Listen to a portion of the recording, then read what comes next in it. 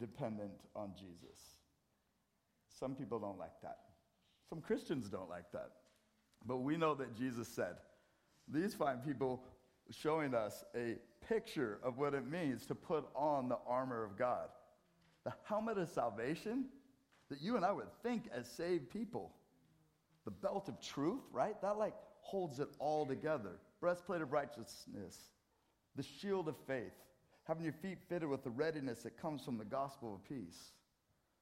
That we would have God's word as our sword, not to whip people, but to defend.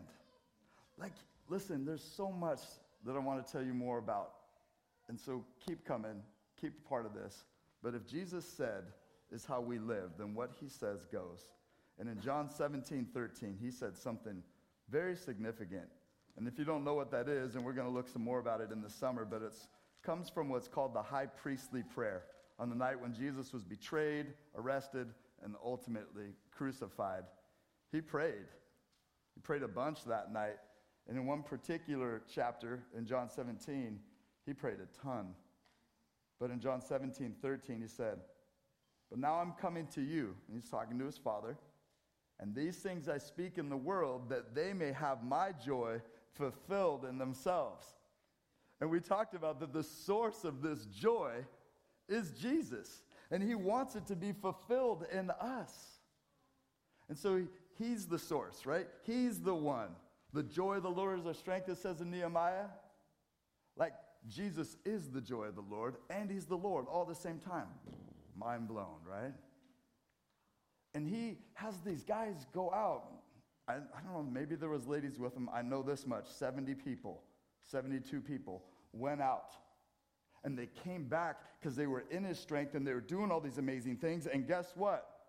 They were like, Lord, even the demons submit to us in your name. And he's like, yeah. I saw Satan fall like lightning from heaven.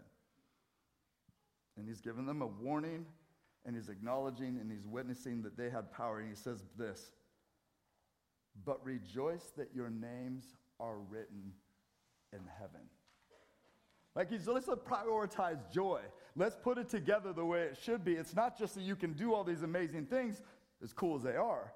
The big thing, the big joy, is the source of joy that cannot be removed from you, and that's the Lord. You're in his hand, and nobody can take you out. This is great. And if you're catching me get excited, wait for the end. Last week we looked at the fact that there's a cost of joy. You can't buy it, but you have to be ready to receive it. And so what's the cost? You just got to give up. Give up everything. Let him be the joy. Nobody can take that joy from you. And so the source is Jesus. And the cost, he paid the ultimate price, but we have to have empty hands so we can receive. And so I don't know if you saw this, and I don't have a video clip of it, but you have access to the internet. Go check it out. I'm going to read something for you. But the Oklahoma Sooners, I'm not endeared to Oklahoma. The coolest lightning storm I ever saw in my whole life was in Oklahoma. That's like the joy of Oklahoma for me, was that. Until this, the Oklahoma Sooners women's softball team. They won their third national championship in a row. We have a granddaughter, and for me, a niece, that is a softball star. She's amazing. She's going to Western Washington on a scholarship. Really excited for her. So softball is kind of a big deal. I'm a baseball guy. These girls, 3 of them, are up on the stage after they won their third national championship in a row. They went 51 or 61-1 this whole year. They lost 1 game. The absolute diamond of that whole team is a super senior. She got an extra year, actually 2 because of COVID. She's played for 6 seasons. She's won 3 national championships. Player of the year before. She was doing super well in February, like hitting over 500, and then she's down to 330. That means a little less than 4 times out of 10 she got hits. And she was asked by a guy from ESPN, and he asked the players there, hey, You talk about the joy of the game. It's tough to keep that joy going. How do you guys keep that joy going? And she says, the only way you can have a joy that doesn't fade away is from the Lord Jesus. Any other type of joy is actually happiness that comes from circumstances and outcomes. As our coach has said, joy from the Lord is the only thing that can keep you motivated and moving forward, no matter what the outcome. And then the girls next to her is like, not just, amen. They went for it. You guys, they preached my message for me. Joy and happiness are different. Happiness is cool and gladness and all that, but this is gladness of heart, joy that cannot be taken from us because of the source and because of the cost. We've already given up. We don't have to give up our joy, and nobody can steal it from us. So today, though, we're like, look, if there's this source of joy is Jesus, and the cost of joy is that we would empty our hands and realize what he bought for us and gave us life through his death and resurrection, then we should express it. Why would you keep it to yourself? And it can be kind of hard. But as C.S. Lewis said in his book, Letters to Malcolm, chiefly on prayer, he said, joy is the serious business of heaven. Joy is the serious business of heaven. Will you turn with me to Luke 15?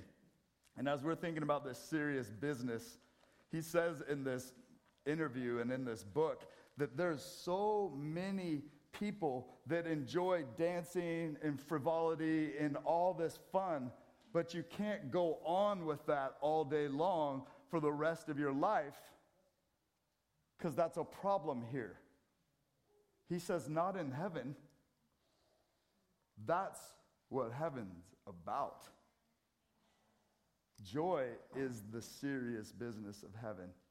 And so in Luke 15, Jesus is surrounded by a bunch of religious people and a bunch of people that are learning how to love him and follow him and understand him. And these religious people are getting fed up with something. Let's look at what it is. It's Luke 15, 1 through 2. Now the tax collectors and the sinners were all drawing near to Jesus. And the Pharisees and the scribes, these are the lawyers that understood the Bible inside and out, they understood the law. They grumbled. Can you guys just with me just really quick, just for kind of a scene? Will you just kind of murmur a little bit? That was them grumbling. They're like, gosh, look at this guy. And this is what they said. This man receives sinners and eats with them. Straight up scandal. Oh my goodness. But as my wife Kathy has pointed out, who else could he have eaten with? That's all we got, right? Apart from Jesus, we're all there. And these religious leaders are like, this is terrible. Scandal. He should be hanging out with the monkey mucks. He should be quoting the Bible. He should be at church. But he's hanging out with these sinners, and he's eating with them. So, he told them this parable. Who did he tell the parable to? Yeah, I mean, anybody would listen, right? But he's talking straight to these religious folk. We don't do it like that, Jesus. So he told them this parable. By the way, I'm about to read to you 3 parables. The Bible says it's one. I think it's the same parable 3 different ways. So come on board. Here we go. What man of you, Jesus says, having 100 sheep, if he lost one of them, does not leave the 99 in the open country? Really quick teaching on that. He wouldn't just leave them there to die. They would be in a pen, and somebody else would probably be there. But he's got 99 that are safe. He's going for the one. How many of you that have 100 and have one that's lost wouldn't leave the 99 in the open country and go after that one he's lost until he finds it? And when he has found it, he lays it on his shoulders, whoo, rejoicing. Joyfully, it says in the CSB. The NIV says, with joy. He puts this thing on his shoulders, and he's like, let's go, baby. And they rejoice. And now when he comes home, he calls together his friends and his neighbors, saying to them, rejoice with me, for I have found my sheep that was lost. You want to know how to double your joy, church? Share it. Share it. Share it with people. And what's the joy here? Well, that the lost was found. But he's telling a parable, so here comes Jesus, the best teacher ever, to bring it home for us. Just so. So exactly like this, I tell you there will be more joy. 2 words, friends, more joy in heaven over one sinner who repents, turns back to God, than over 99 righteous persons who need no repentance. Who's he telling the story to again? Yeah, and anybody who would listen, right? But the Pharisees are there. They're like, ooh, how could you be with sinners? And he's like, that's what I came for. If you don't think you need me, then I guess I'm not for you. So he tells another one. What woman having 10 silver coins, this would have been like her wedding ring. This is a really cool thing, but I don't have a lot of time to talk about it, but women would have 10 coins as this wedding memento. What woman having 10 silver coins, if she loses 1 coin, doesn't light a lamp, sweep the house, and seek diligently until she finds it? And when she has found it, she calls together her friends and neighbors, saying, rejoice with me. Hey, one more time. How do we double our joy? We share it with people. Don't keep it to yourself. Rejoice with me, for I found the coin that I lost. Can you imagine her just being so distraught? I mean, sweeping a dirt floor, that's got to be a mess. But she's going for it, and she's turning over everything. You ever lost your keys? Some of you are like, no, God created a place for it. You put your keys there, and they never go anywhere else. Well, God bless you, and you're weird. Okay. And really cool. Good job. And you're not married to me. And okay, anyways, the same thing. So, but she found it, and you know what it's like when you find something that you're looking for. Really quick, just kind of like how my brain works. One time, I had my phone like this. I don't know if you could see it. And I was looking on the floor. Do you know what I was looking for? My phone.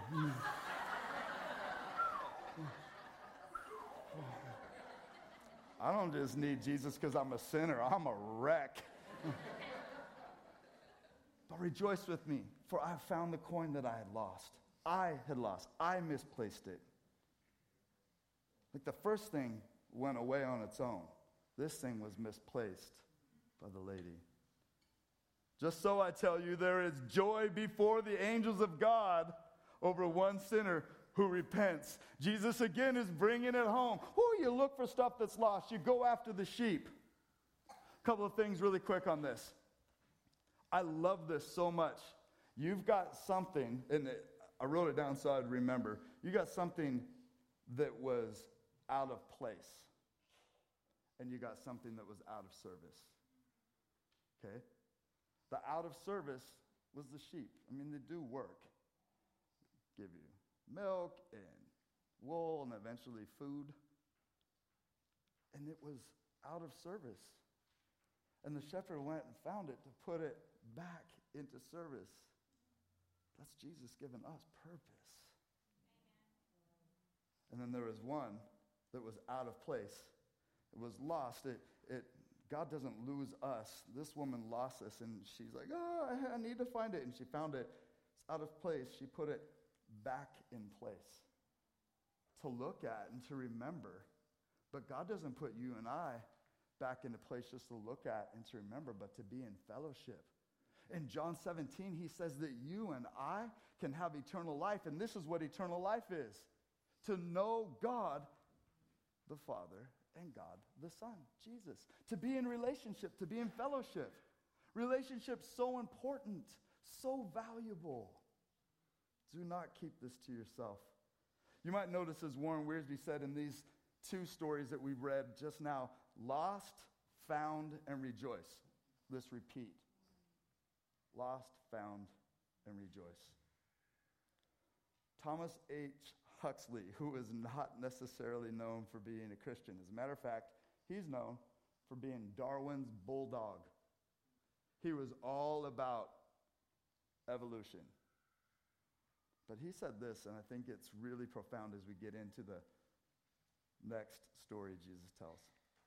A man's worst difficulties begin when he's able to do just as he likes. I want to do what I want to do. You do you, I'll do me. I want to have fun. This is what the world calls joy.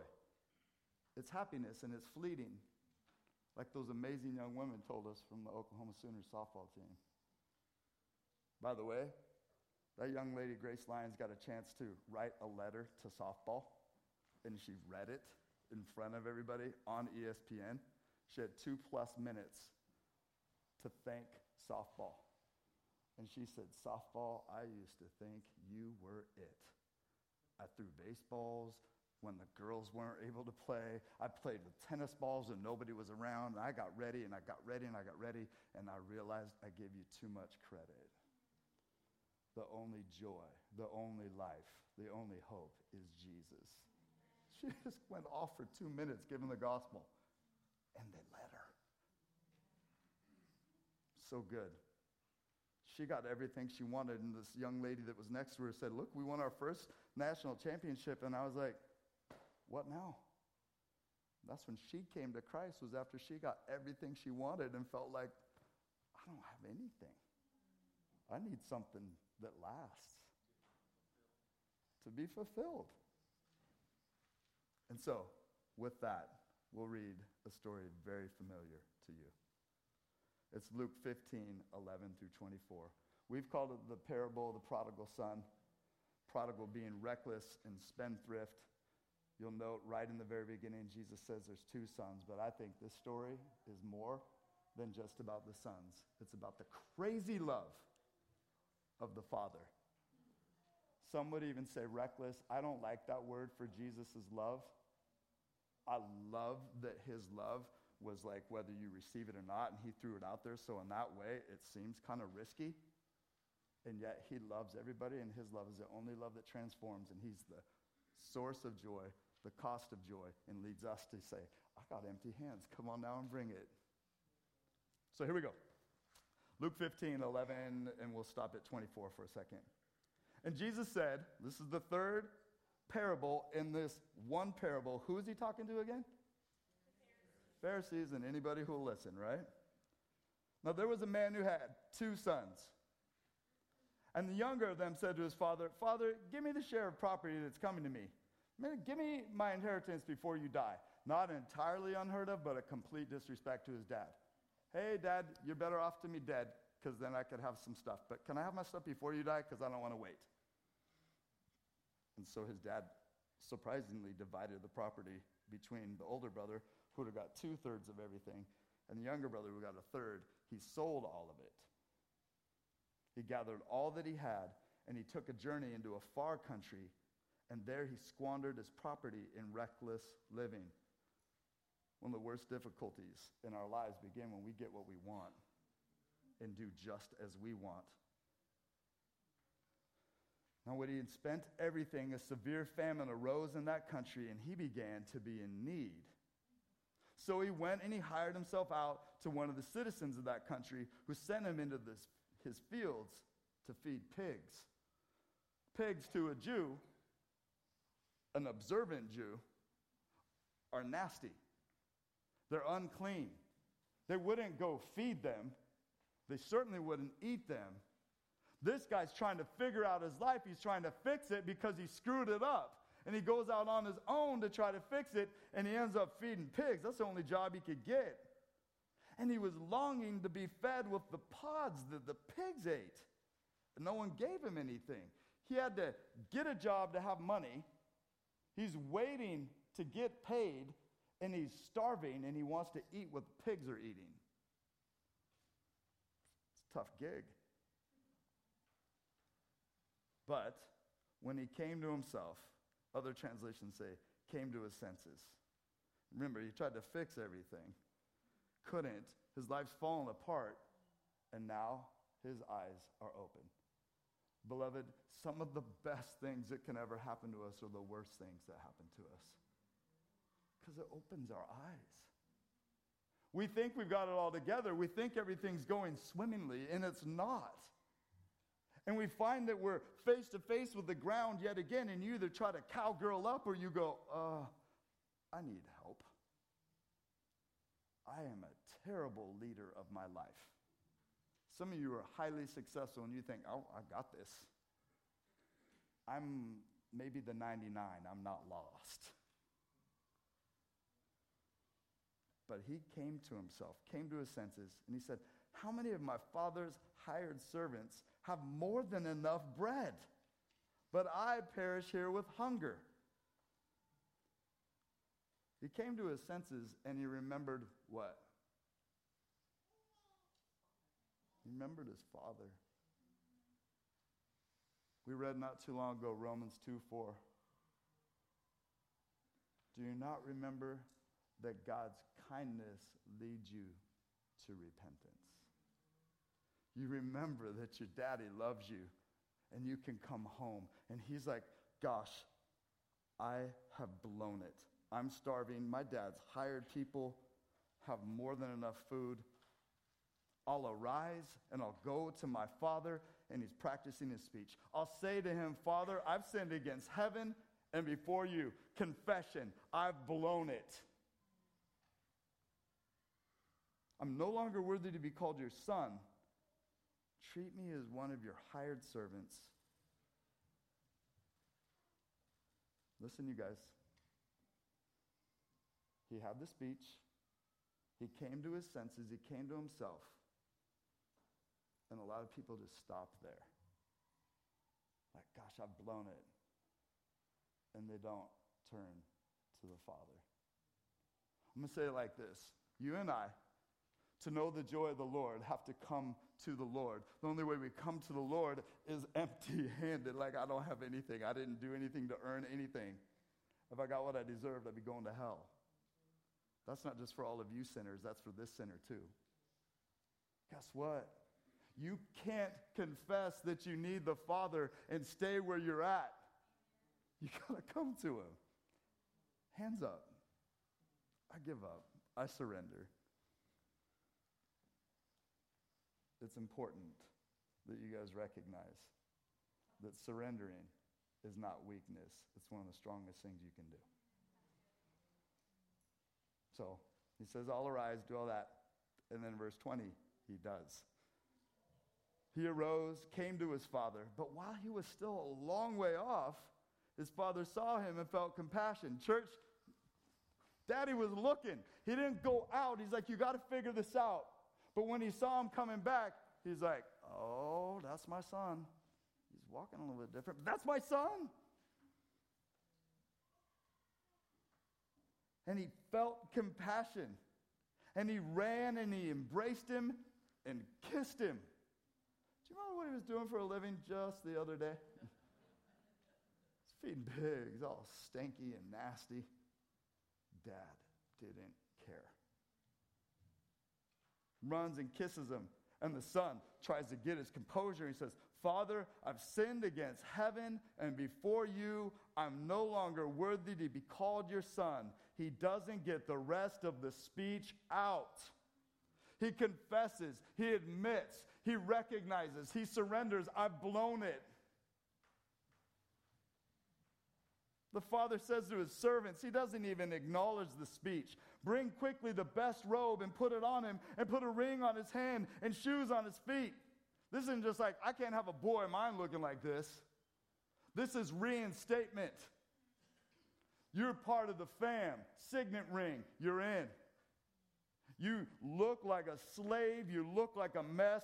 We're giving you a nice robe. The best robe would have been one that the daddy would have worn, and he gives him sandals for his feet. You're not a slave anymore. You're a son. He didn't even get the part out where I'm not good enough to be your boy. Because the joy of heaven, the joy that was before Jesus, when he was on the cross, was salvation. He wanted to reunite us with the Father.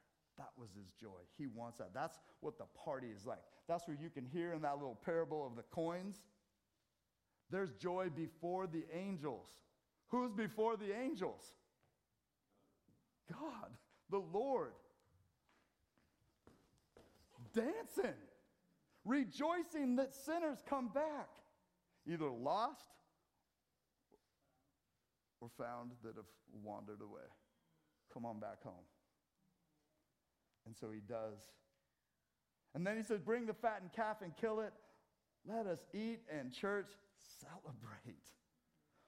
For this my son was dead and is alive again. He was lost and is found. And they began to celebrate. Ooh, my goodness, hang in there. There's the joy of forgiveness. You want to express joy? Be about the serious business of heaven. The joy of heaven is forgiveness, is right relationship, is acknowledging what Jesus has done, not just in communion or at church, but in your everyday life. You and I can be a part of the joy of forgiveness. Ephesians 4:32, be kind and compassionate to one another, forgiving each other, just as in Christ God forgave us. Express the joy. Be about that business. Here's the rest of the story. How many sons were there? 2. Let me reintroduce you to the oldest one. We heard about him in the beginning. Here he is now. Now his older son was out in the field. That means he was working. And as he came and drew near to the house, he heard music and dancing. Every single time I think about this. How do you hear dancing? They were getting after it. What's that? Clogging. Little Irish dance. Okay, anyways, they were doing it. Do you remember who this parable was being told to? At the end of this story, he brings it home for the Pharisees and any of us that need to hear it as well. He drew near. He heard music and dancing. And he called one of the servants to him. He says, what's going on? What do these things mean?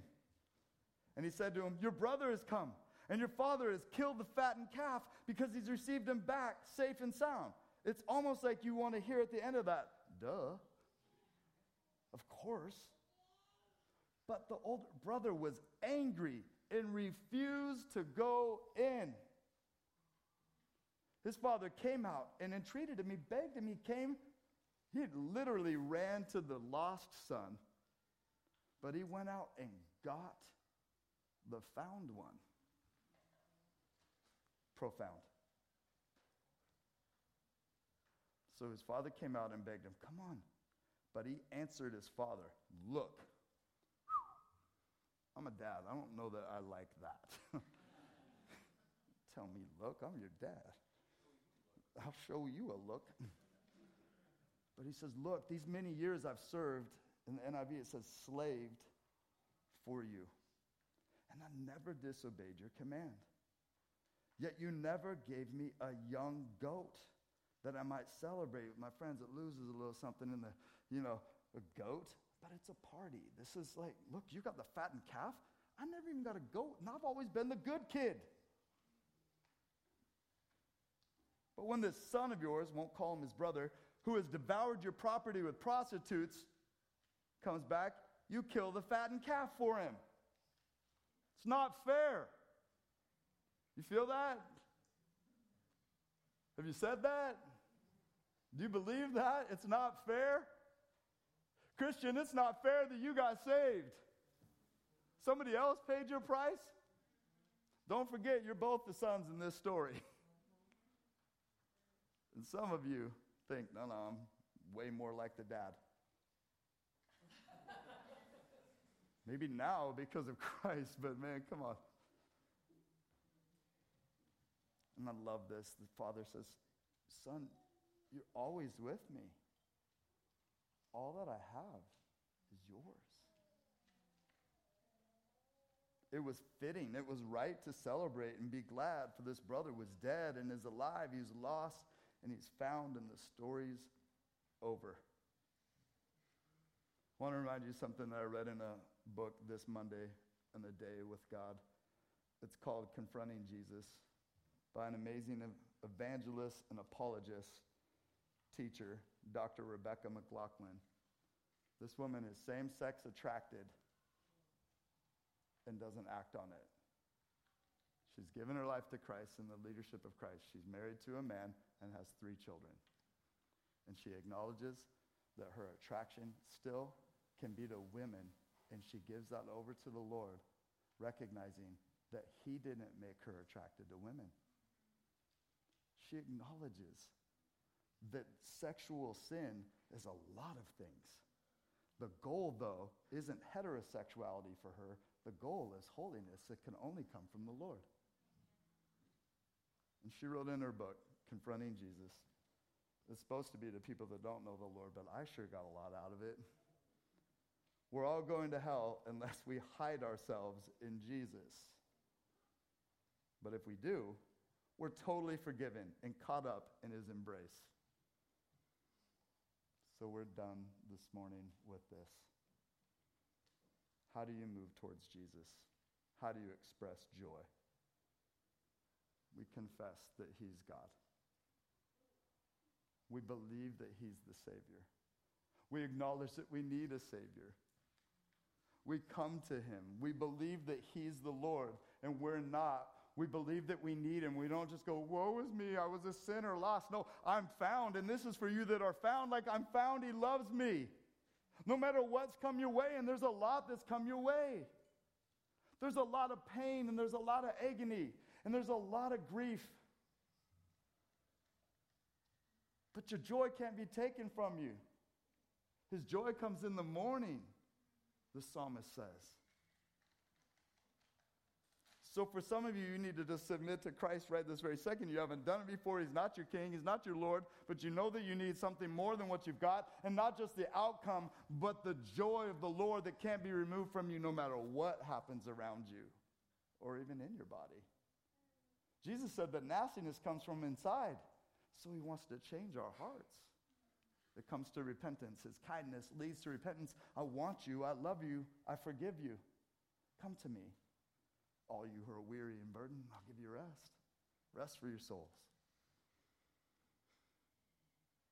For many of you that are Christians, joyful obedience is hard to come by. He wants you to joyfully obey him, not, because I have to, I'm a Christian. But because I am found in Jesus. He's embraced me in his love and his righteousness and his goodness and his forgiveness. I want him. I'm going to live for him, even when it feels like I'm pretty lonely. But take a look. There's a lot of people around you that love the Lord. Finally, some of you need to praise God in your difficulties. There's a really cool song out. There's a man named Benjamin William Hastings that wrote it, and he sings a little bit in it. There's a man from Nigeria named Blessing Offer who sings with him, and it makes me cry every time I hear it. A, Blessing's voice is ridiculous, but B, it's because of what he says. Sometimes the only thing to do is just to give it to you. That's why I say hallelujah. It don't always fix your problems, but it'll tell you how small they are. That's the thing about praise. You'll never know what's going to change, but it'll always leave a mark. That's the thing about praise. It won't always move the mountain, but it's good for your heart. And that's the thing about praise. Let's praise the Lord together. Jesus, you are the joy. Deep, deep down in our heart, and we cannot keep it to ourselves. Help us to express it. Help us to get it out.